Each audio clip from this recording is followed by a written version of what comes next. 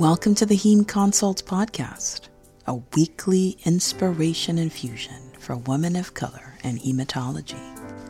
Dear woman of color and hematology, Heme Consults is your personal space to rest, recharge, and renew your spirit with a weekly infusion of inspiration from hematologist Dr. Toyosi Onwuemene. Every Sunday, Dr. Onwuemene will remind you that you are a superstar and have everything you need to succeed in your incredible career as a hematologist. Welcome to the Hematology Sisterhood that will transform your world. Hello, everyone. Welcome to the Heme Consults Podcast. I'm your host, Toyosi Onwuemene. I am a hematologist, a physician scientist, educator, and podcast host. Today's episode, we are talking about embracing the work of creation. I think right now I'm thinking its title is Embrace the Work of Creation. It will become clear to me at the end what the real title should be, but that's where we're starting from. And our theme scripture for today is Genesis chapter 1, verse 1. And before I get started with the episode, I want to encourage you, O woman of color in hematology, and whoever else may also be listening, that you are a creator. You're a creative being. You're a creative spirit. And I want you to embrace the work of creation. And the reason you want to embrace the work of creation is because it's so deep inside you. You literally have to pull it out to find it, because you are surrounded by so many people who try to distract you from the work of creating new things, of creating the new you that needs to come to light so that the world can benefit from and experience you in the way that you are meant to be experienced. But there's so many distractions, and many of those things around you are really there to keep you from your work. They're there to keep you from accomplishing. They're there to keep you from being. And to be honest, sometimes they distract you so that you're in a constant state of accomplishment or a constant state of doing tasks, but they do not allow you to be. And so I just want to encourage you to embrace you and the energy and the power that comes from creating, and to not allow anything or anybody to distract you from revealing more of the you that you are meant to be. Okay? All right, welcome to today's episode. I'm talking about embracing the work of creation. And the reason I'm talking about it is because I am knee deep in the work of creation. And very specifically, I'm in the process of submitting a grant proposal. So I'm putting together all the things for the grant proposal. And it really is an act of creation.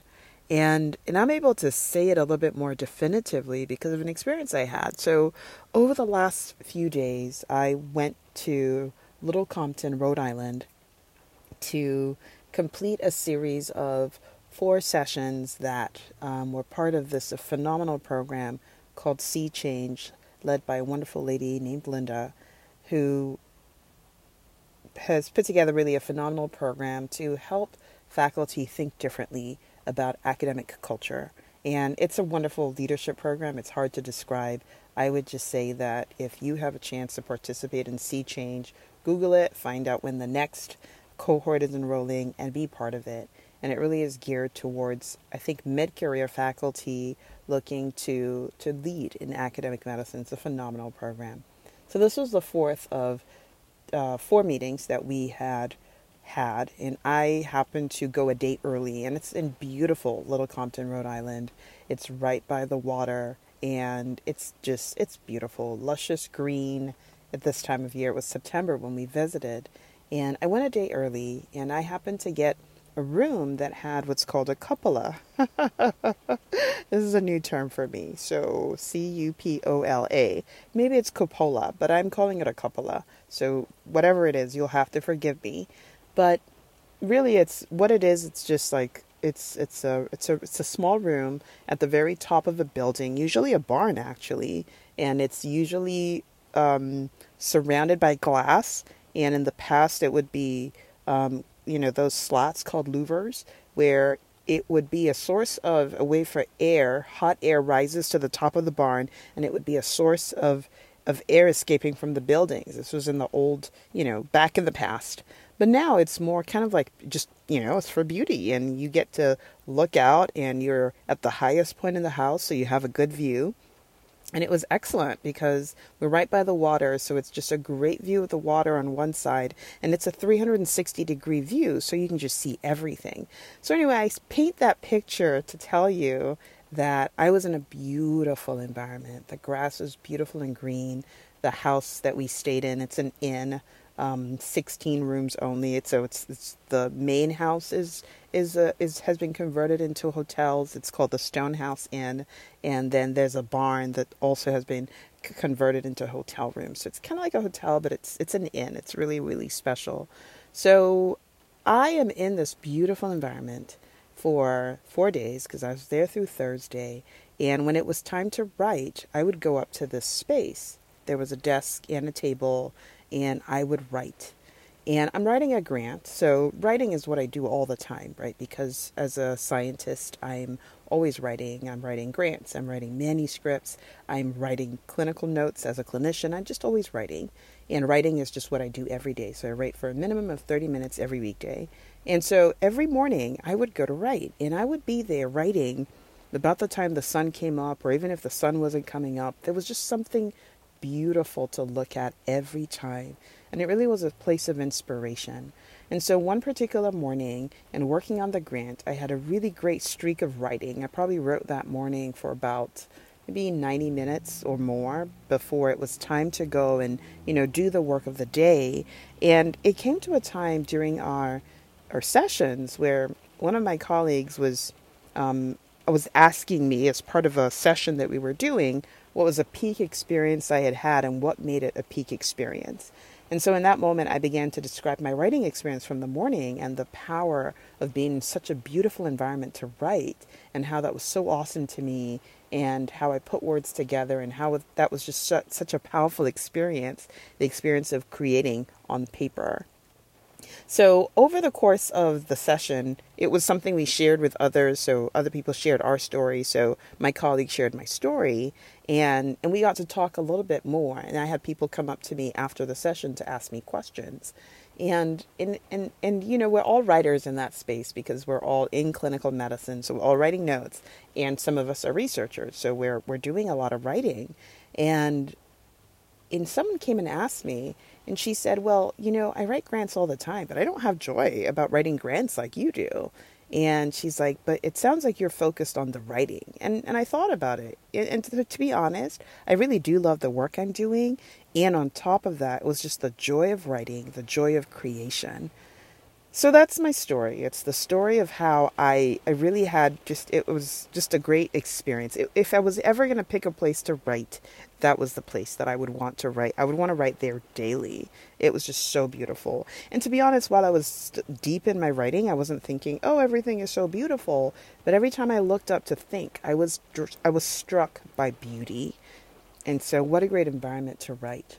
But the really part of the story that I really want to share, that I'm not sure I really got to in sharing the story, is that over the course of the week, of the time that we spent in the Institute, I got to share about what it was about the writing that really, really energized me. Because we had to talk about, an experience that was a peak experience, or an energizing experience. And it helped me really think about why I love to write, why I really enjoy writing this grant proposal specifically. And, grant writing can feel like a burden, but this one didn't. It hasn't. I'm still in the middle of writing it. This is why the story is very fresh in my mind. But I realize that what I really love is the act of creation on many levels. One, it's the act of creating something that's never been seen before.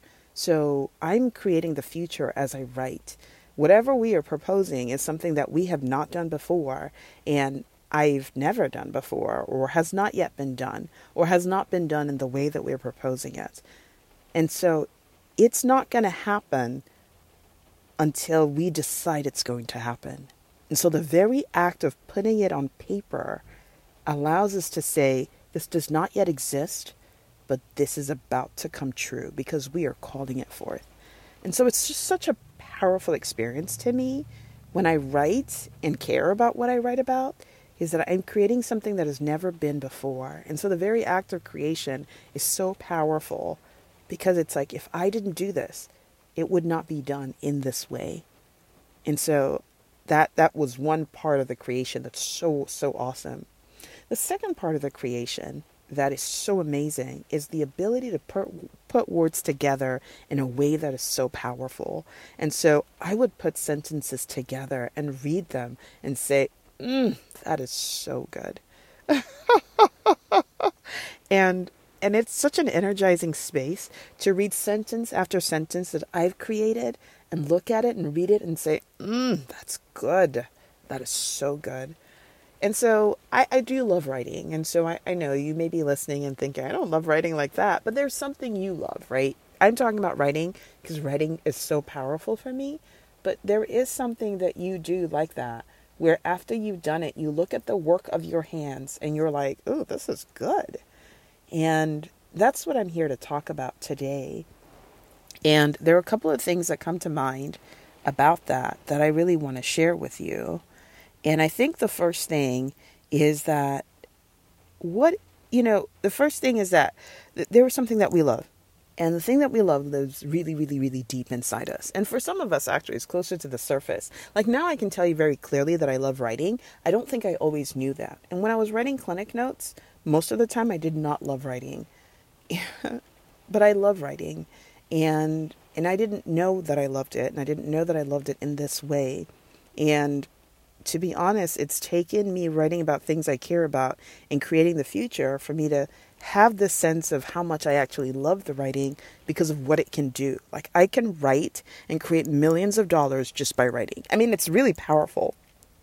I know, like if you look in the background, it's like, well, most of your grants don't get funded, and it's true. I'm really here to focus on what is possible. As I'm writing, I'm creating a project that could potentially, if funded, create millions of dollars that I did not have before. And so it's just so powerful. But I didn't know. I didn't know that grant writing would do that for me. It would help me come to a place of recognizing how powerful my writing is. And so, I want to just say that for you, it may not be writing and certainly may not be grant writing, but there's something that you do that just, it's deep inside you. You don't even yet know that you love it. Sometimes because it's covered in grime, perhaps if you take, for example, for us physicians, we love to take care of patients. For many of us, it's the reason we went into medicine. But sometimes there's grime that covers that, where it's like, you know what, I hate this thing called clinical medicine, but you don't hate it. There are parts you don't like, but you don't hate the whole thing. There are pieces that you really love. And so I think one of the things I want to share is that the thing that we love lives deep inside us. And sometimes it's close to the surface, but it's covered up with other things that are distracting you from that thing, from the purity of what is loved. And for me, again, I talk about grant writing. The reality is that it doesn't have to be a grant. If I was writing a fictional story, it would still have the same power for me. If I was writing a consult note and I was summarizing at the end, it still holds the same power for me. The power of words to come together and create something that was not there before. So for me, it's the writing. It's not even the grant writing, it's the writing. And what is that for you? Is it the connection with people? Is it the ability to create something that's not been created before? I don't know what it is. But I do know that there is something that we love to create that lives deep inside of us.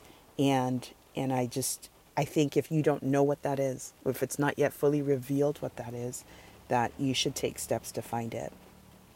The second thing I want to share is that if you're going to recognize the thing that you love, you actually kind of need to remove distractions, because the thing about distractions is that they distract you, right? It's very, very circular. Distractions are there for distraction, but they are. And in reality, for us, the distractions may come in so many ways. Like, right, people are calling us all the time. We get emails that we have to respond to. There are things in our inbox that we have to address. Someone's calling us to do something. A patient is crashing. There are so many things happening. And they're not trivial things. They're not unimportant things. But what they are doing is distracting us from the thing that we love, or is distracting us from uncovering the thing that we love.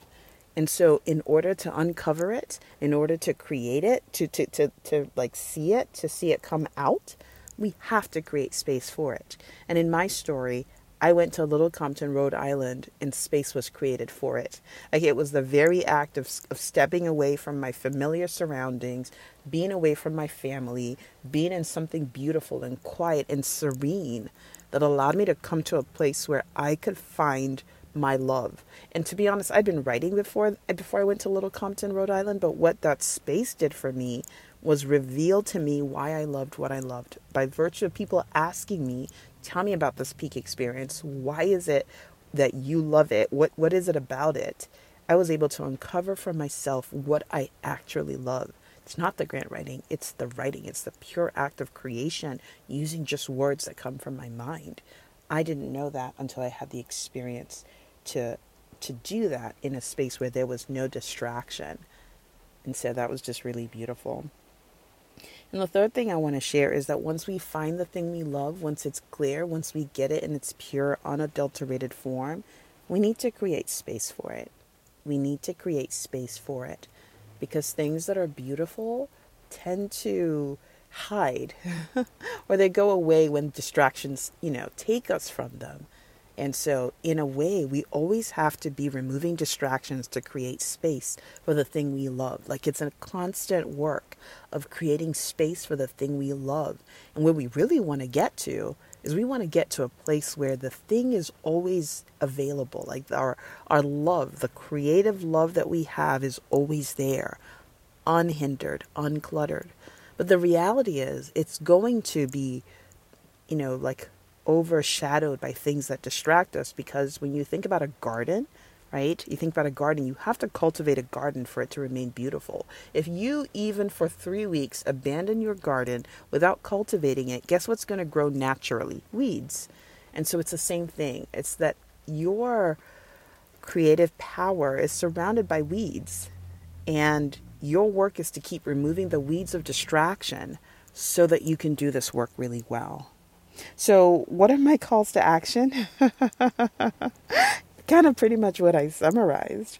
You've got to find the thing you love. And I know many times people say, find the thing you love. And it's hard. It's like, I don't know what I love. I don't know. But we do know. But what we do need to do is to have it pulled out of us. We need to pull it out. It's helpful when you have somebody else who can reflect for you and pull it out of you. And this is where coaches are amazing. They help you pull things out.